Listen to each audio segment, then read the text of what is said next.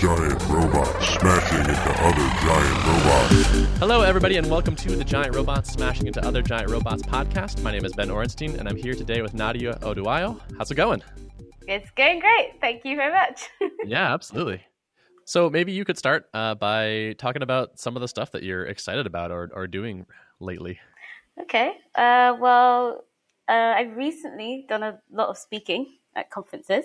Mm-hmm. So I spoke at RailsConf this year, Go Ruco, and Brighton Ruby.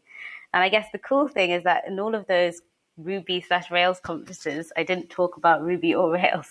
I was talking about game theory, which is something that I picked up from my economics degree and I really enjoy. And so it's been cool bringing that different side to the Ruby and Rails communities and giving them but linking that back into software in some way. And so just giving them something different to think about.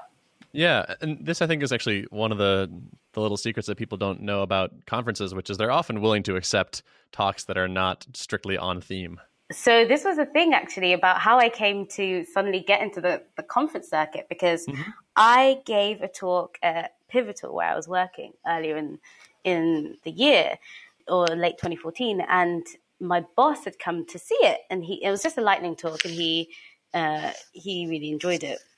And he said, you should submit this to other conferences like RailsConf and RubyConf. And I thought, why would I do that? They wouldn't accept me.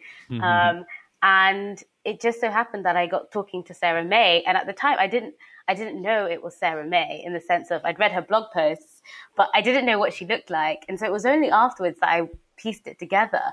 But I was talking to this woman, and she was hearing my talk, and she was saying, oh, you should submit this game theory talk to RailsConf. And I was thinking, why would I do that? You know, this does not fit. What is this woman talking about?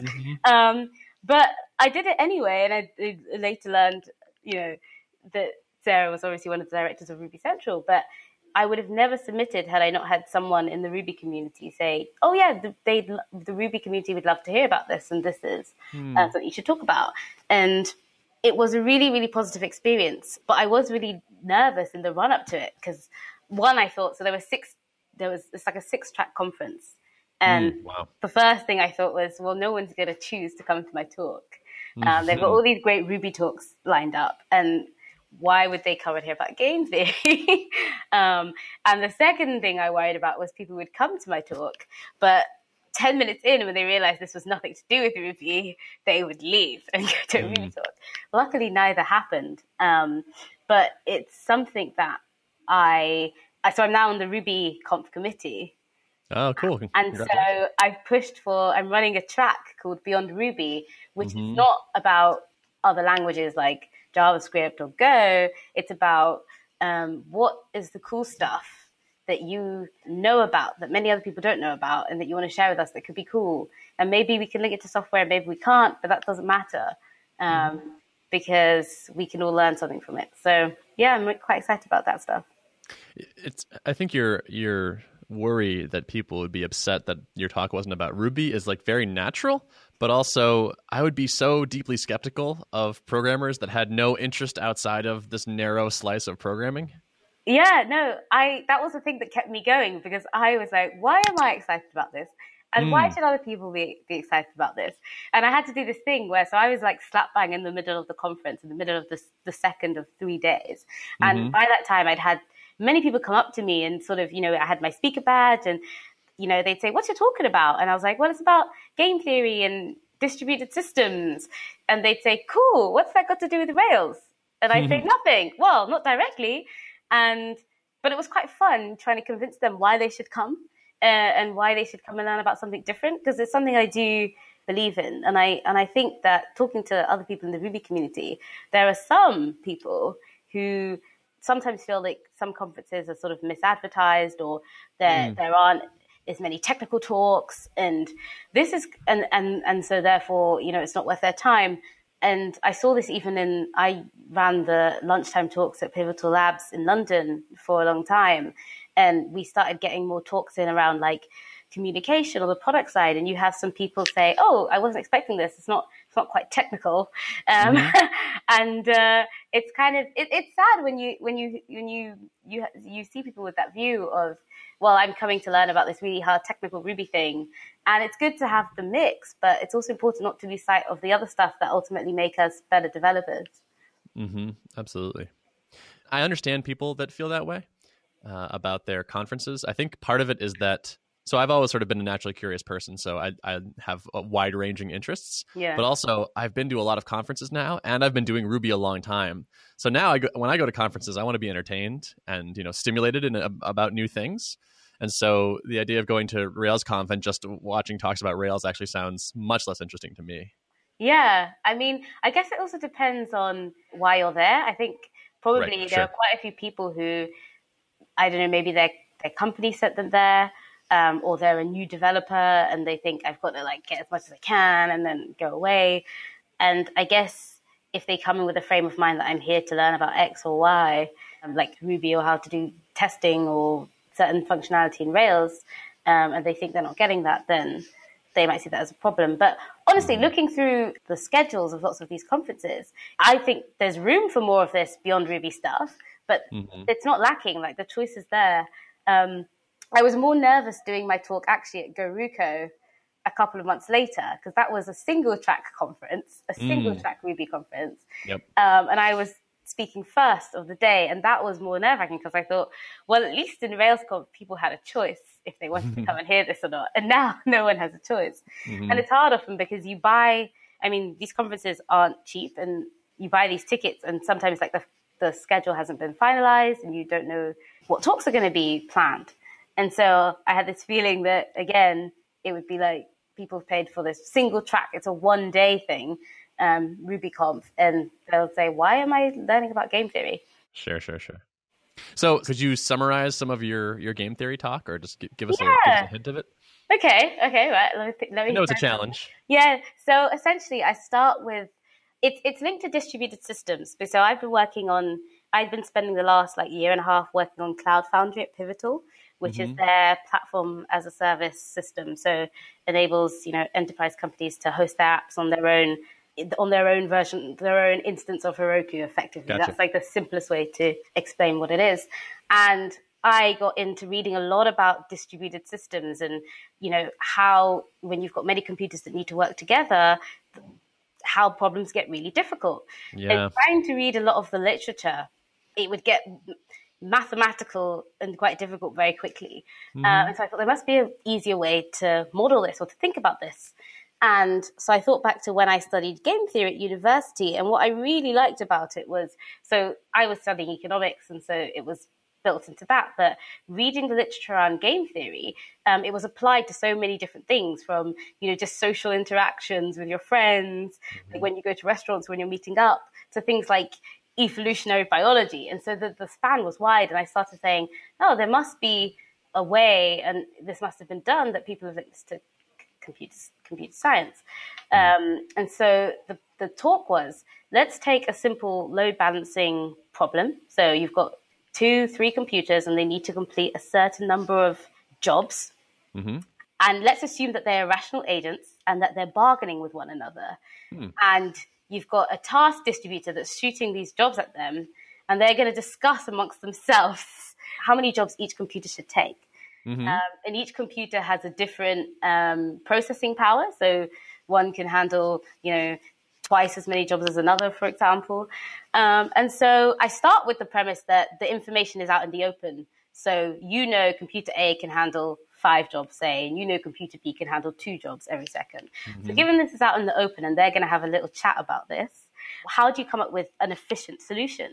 And so I say you can look at something, the Nash bargaining solution, which is how, you've got each computer has a sort of utility function or a happiness function. And so they're happiest when, they're not doing anything, but they know they've got to do some because they've got to work together to complete, say, 4 jobs for the day. So it's like, we have to do this work. So given that we have to do this work and I'm much faster than you, what's the best way to do this so that we've got the maximum happiness that we can get in the system? So it's similar to if you've got a group of people and they need to do some work, and some people are stronger than others, how should they distribute that work? So that's the sort of first part of the talk. And I work through an actual example with numbers and things like that. And then the second part is, now what if this information of how powerful the computers are was secret.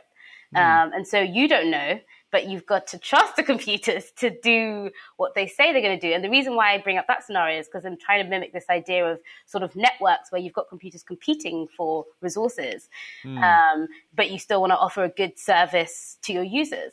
And so in that case, you can use this concept of second price auctions. And so have you heard of the second price auction? No. So second price auctions are where everyone simultaneously submits their bid for the item in question. The bids are then looked at by the auctioneer, and the person who made the highest bid wins, but they'll only pay the price of the second highest bid. And it's a bit hard to explain just through talking, but essentially when you set up the payoff like that, you can show that it's always in your best interest to just bid how much you actually want to pay for the item in question. Your actual maximum price? Yes.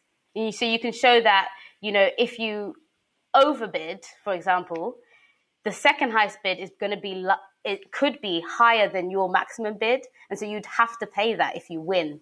So it's just never in your interest to bid higher than what you actually want to bid. And so therefore it's efficient because the good or the thing in question ends up going to the person who values it the most. And is that not true of a normal auction? No, because with a normal auction, it's out in the open. So people can say, oh, I'm bidding this. And then I can say, I'm going to raise this. You know how much you're paying. And so you can end up still overpaying. And so it leads to inefficiencies because people will just say, I really want this item. And so I'm just going to pay £5 more or £10 more. But by having it secretive, and then you're not actually paying what you put, it's a way of people actually revealing their true preferences. So the pressure of an out in the open auction of when everyone's sort of saying, well, I'm going to pay 5, then I'll pay 10, is people do often end up paying more than they want to pay.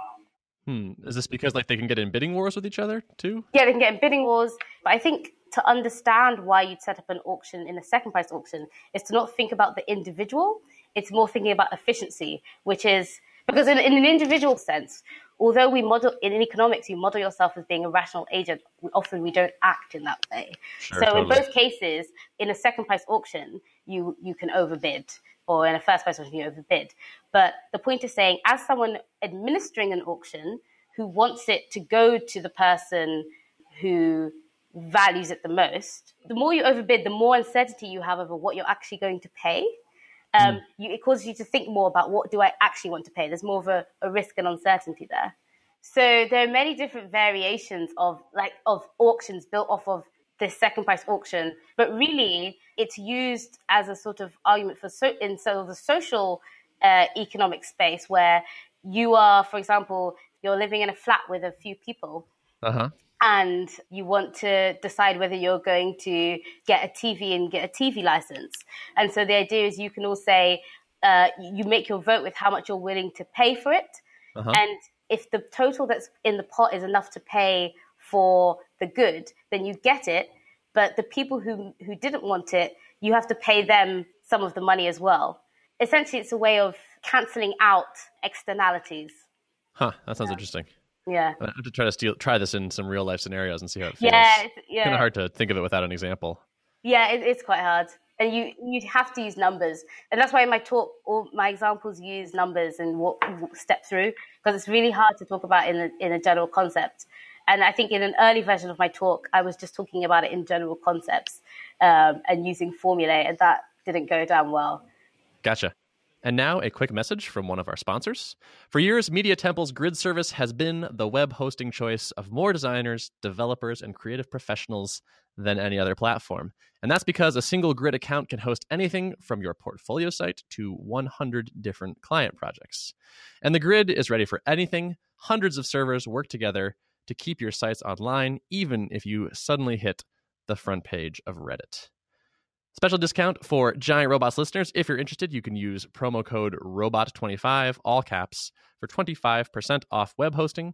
Go to MediaTemple.net and enter your promo code upon sign up. So you're at Pivotal then? Oh, I was at Pivotal. Oh, you were at Pivotal? As of a few weeks ago. Okay. I recently left with another colleague to sort of, we want to experiment on some of our own product ideas. Oh, cool. So you have started some sort of new venture where you and one other person are building things and trying to sell them, or will? Yeah, we've got a few product ideas. We're currently partnering with a couple of other people and to launch a sort of health and fitness platform, which is essentially, if you think of the fitness DVD space, it's going to be tailorized DVD workouts based on your weight loss goal sort of thing. So it's that fitness DVD market. And then around that, my colleague Theo and I have some ideas that we're sort of experimenting with or plan to experiment with around sort of tools to help non-technical users. So we see this theme that there are a lot of people out there who've got ideas and they're starting businesses and they fall down because they don't have any technical skills. Yeah. And so, they don't know the next step. And we've seen some instances, unfortunately, of people with technical skills sort of not doing the best job they could do or taking advantage of a lack of knowledge of technical capabilities. And we'd love to sort of think of ways that we can help non-technical product owners retain ownership of their products and have more transparency into the process and find a way that developers and these people can speak the same language, or at least a similar language. And so that's some of the concepts we're sort of playing around with. So it's how can we model these like infrastructures of systems and products and that sort of stuff. Well, kudos to you for leaving the corporate nest and striking out on your own. Yeah, thank you. We'll see how well it goes. Sure. So is Pivotal still doing full-time pairing? Yes. And actually, that's something that Theo and I are still doing, even as we do sort of our own venture. We're still full-time pairing because, we think it's a very important practice. And it really, as someone who came in as relatively junior, like it's amazing how, from day one, I could go and work on some really complex stuff that I just wouldn't be able to, had no clue by myself. Yeah. And it enables like, junior developers to really ramp up their skills. But it's great because like it's on the surface, it seems very counterintuitive to a lot of people. So even the people that we're working with now, they were very confused about why Theo and I were going to be working from the same machine and like having, two displays and 2 months been looking at the same thing. That seems very counterintuitive to them. But, they've seen it in action. And this often happens, they see it in practice and then they see, it is faster in the long run. And, they see how it works with, having someone that you have to sort of explain what you're doing and why you're doing it and problem solving, 2 heads being better than one, that sort of thing. And, you've got someone else that you're sort of accountable to. And also just the other side of it in sense of, and this is something that we found in Pivotal, that, anyone on the team can jump into any part of the code base because you're constantly rotating your pairs. There's no sort of knowledge silos or that sort of thing. And you can have confidence and flexibility with any part of the code base. And that as a team helps you to move faster as well. Mm-hmm. It's a really intriguing idea. We don't do anything close to full-time pairing. No. We sort of do it ad hoc as needed or desired. And do you find I don't know if you could put like a number on it, but how much of your time do you find that you do end up pairing? Because one of the things is there's often the argument that it's a trade-off, that there are times when you feel like you do want flexibility, or for example, on some of the stuff I was working with at Pivotal in Cloud Foundry, you get into really like low-level problems where you kind of just want your own space to sort of just tunnel in and focus in on a problem. And it's hard also, you can have a hunch and it's not always easy for you to explain or express exactly what that hunch is, but you just kind of need to play around. And sometimes you can feel like that pairing stops you from doing that. But it's that trade-off of in the long run, it makes sense. So, and also we always talk about the slippery slope you say you can choose by discretion, but then do you end up doing it at all? So it'd be interesting to hear from you in terms of how often people do choose to pair at all, but and what sort of occasions mean that people go and ask for someone to join them. Yeah, I don't know if I could accurately give an estimate for the company or even the office. It's because I just don't keep tabs on it. For me, it's probably 5% of the time, and maybe even less. Like their default is definitely working separately. We have a very strong code review culture, so pretty much everything that gets into master has been reviewed by someone, if not multiple someones. But pairing is definitely the exception, not the rule. Okay. But I'm also a very big fan of pairing. Like I actually really do believe that it's a really excellent practice and produces great code, almost certainly better code than you would get if you just did it by yourself. And the knowledge transfer thing is definitely huge. I don't have an argument against it. It's just that it hasn't become something I do regularly. I think part of it's maybe that it's pretty exhausting. Yeah. So this is interesting. It is incredibly tiring. And you have to sort of change your lifestyle and make sure you're getting enough sleep to survive 8 hours a day of pairing. Yeah, totally. And you give up sort of your own space and privacy and workflow choices, like tool choices potentially. Yeah, well, that's always an interesting thing that we always have conversations about. We always had conversations about Pivotal.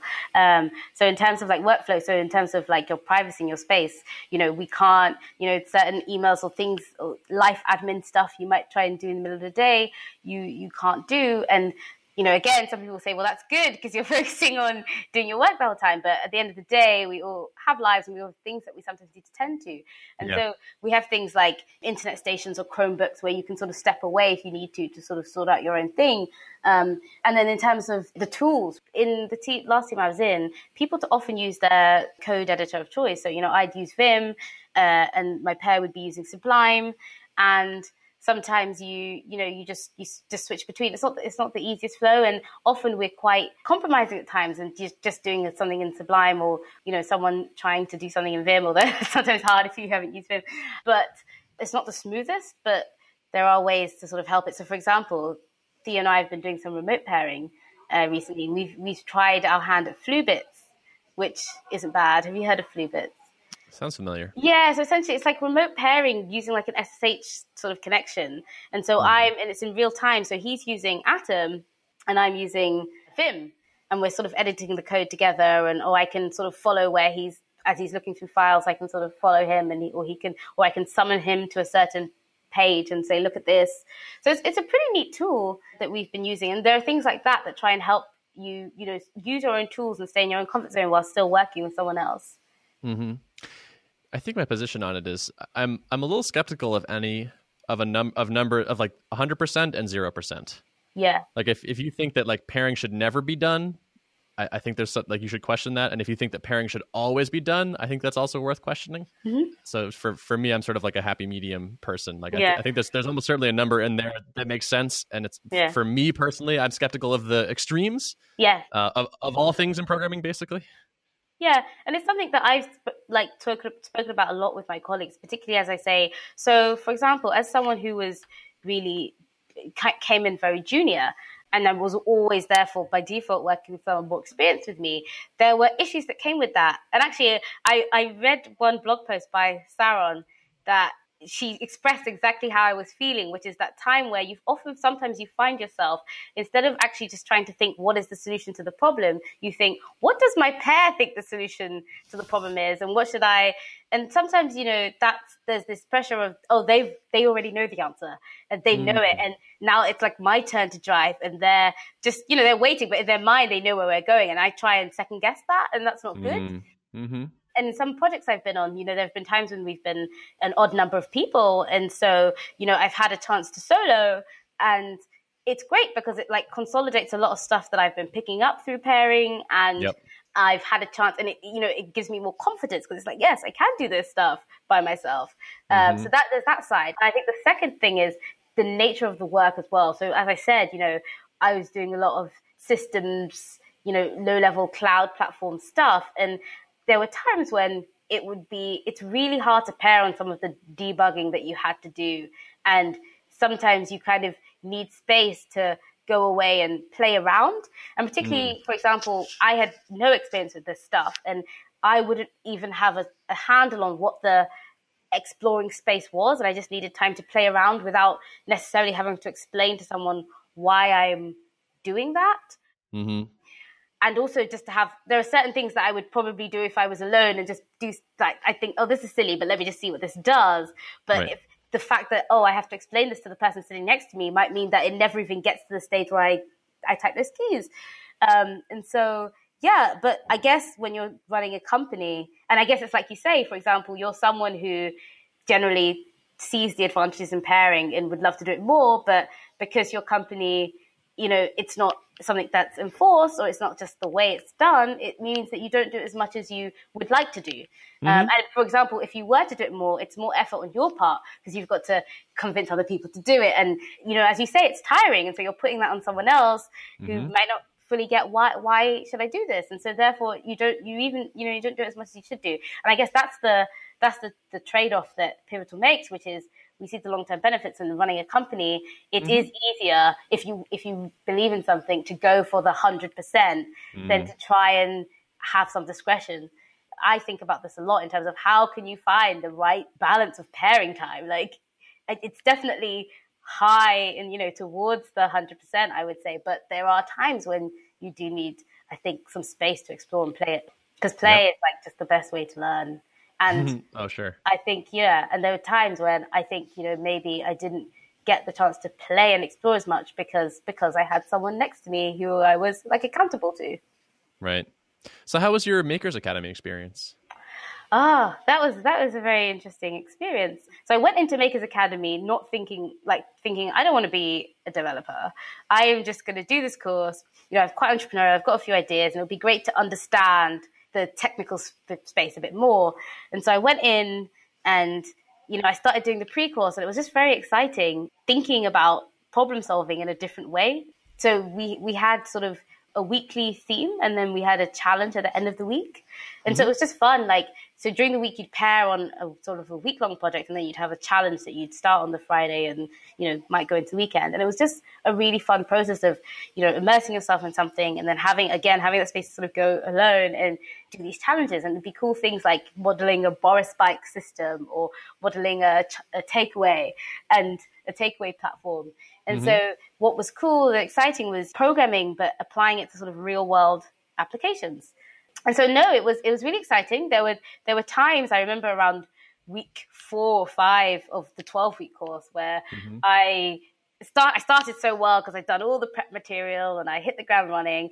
And then there was a time like around week 4 or 5 where stuff just wasn't going right and I wasn't getting it. So I remember we had to program a Sudoku solver, and me and the person who I was working with had spent such a long time, and it got to that point, that point where you've been going so far down one way, you just realize this isn't going to work. Like this doesn't work. And we're too far in. We're going to have to start again.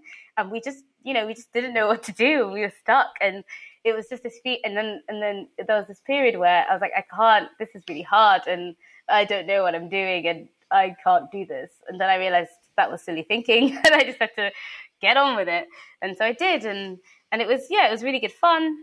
We had the final, the last few weeks you pair up with in a team of around 4 to 6 people, and you build a final project. And this is kind of like, you're working in a small team, and it's kind of like you're doing a sort of startup project in a sense. And you can set up your own workflows and what tools you're going to use as a team. And so it was cool. So my team built this app called Pinch, which was it was actually a business idea of one of the guys in my team. And it was this idea where businesses could sign up and post deals to any one of their fans, and their fans would see these flash discounts. And you would see, as a user, you would go on and see the feed of all the companies that you're following and all the deals they posted, but you couldn't see any information. And as soon as you click to see the information, you'd have anything from 30 seconds to 2 minutes to decide whether you wanted to purchase this deal or not before it was gone forever. And so it was a really fun tool to build. So we got to, we've been learning Ruby Rails. So we did it in that. And then we did in some Angular on the front end and that sort of stuff. And it was a really, really great experience. And so, I really, really enjoyed it. And of course, it helped me get to where I am now. So it's great that these coding schools are out there. Yeah, totally. So is there anything else we should cover before I let you go and get back to your dominating the world with your new venture? No, I think that's it, really. I mean, I guess the cool thing is RubyConf. Although I was going to advertise RubyConf because I'm on the committee and tell people to submit their proposals, and I just realized that the CFP is closed 3 days ago. You can advertise the conference itself, I guess. Come to the conference. It's going to be great, and you should definitely come to the Beyond Ruby track, where you're going to hear great talks about nothing to do with Ruby. And there'll be some live demos and some interesting, I don't want to say anything because we haven't actually finalized the talks yet, but I've got a really interesting pool of talks to choose from for this track. So I'm really excited. Cool. And so, yeah. So RubyConf is November 15th and November 17th? The 17th, in San Antonio, Texas. It's going to be, should be a lot of fun. So, and there's, so we've got the Beyond Ruby track, got Avdi Grimm running the fundamentals track. So where you can come and it's the sort of, I didn't understand X before this talk, but now I do. And we've got James Edward Gray running the less code track. So what cool things can we do with less code and keeping things simple? And then we've got Ernie Miller running the wetware track, which is your non-technical sort of, the brains behind the software and making us better developers and working with one another, communication, all that kind of stuff. So it's going to be, and then of course many other talks in the general track. So it sounds like a good collection of track conductors. Will you be coming? I will actually be in Hong Kong, I believe. So what a shame. We're missing out. But I'm sure it'll be an awesome time. Yeah, no, I'm really looking forward to it. It should be good. Nadia, thanks very much for being on. I appreciate it. No, thanks so much, Ben. It's been really great talking to you. Awesome. Today's show was produced and edited by Tom Obarski. If you'd like to access the show notes for this episode, you can go to giantrobots.fm/163. Thanks for listening.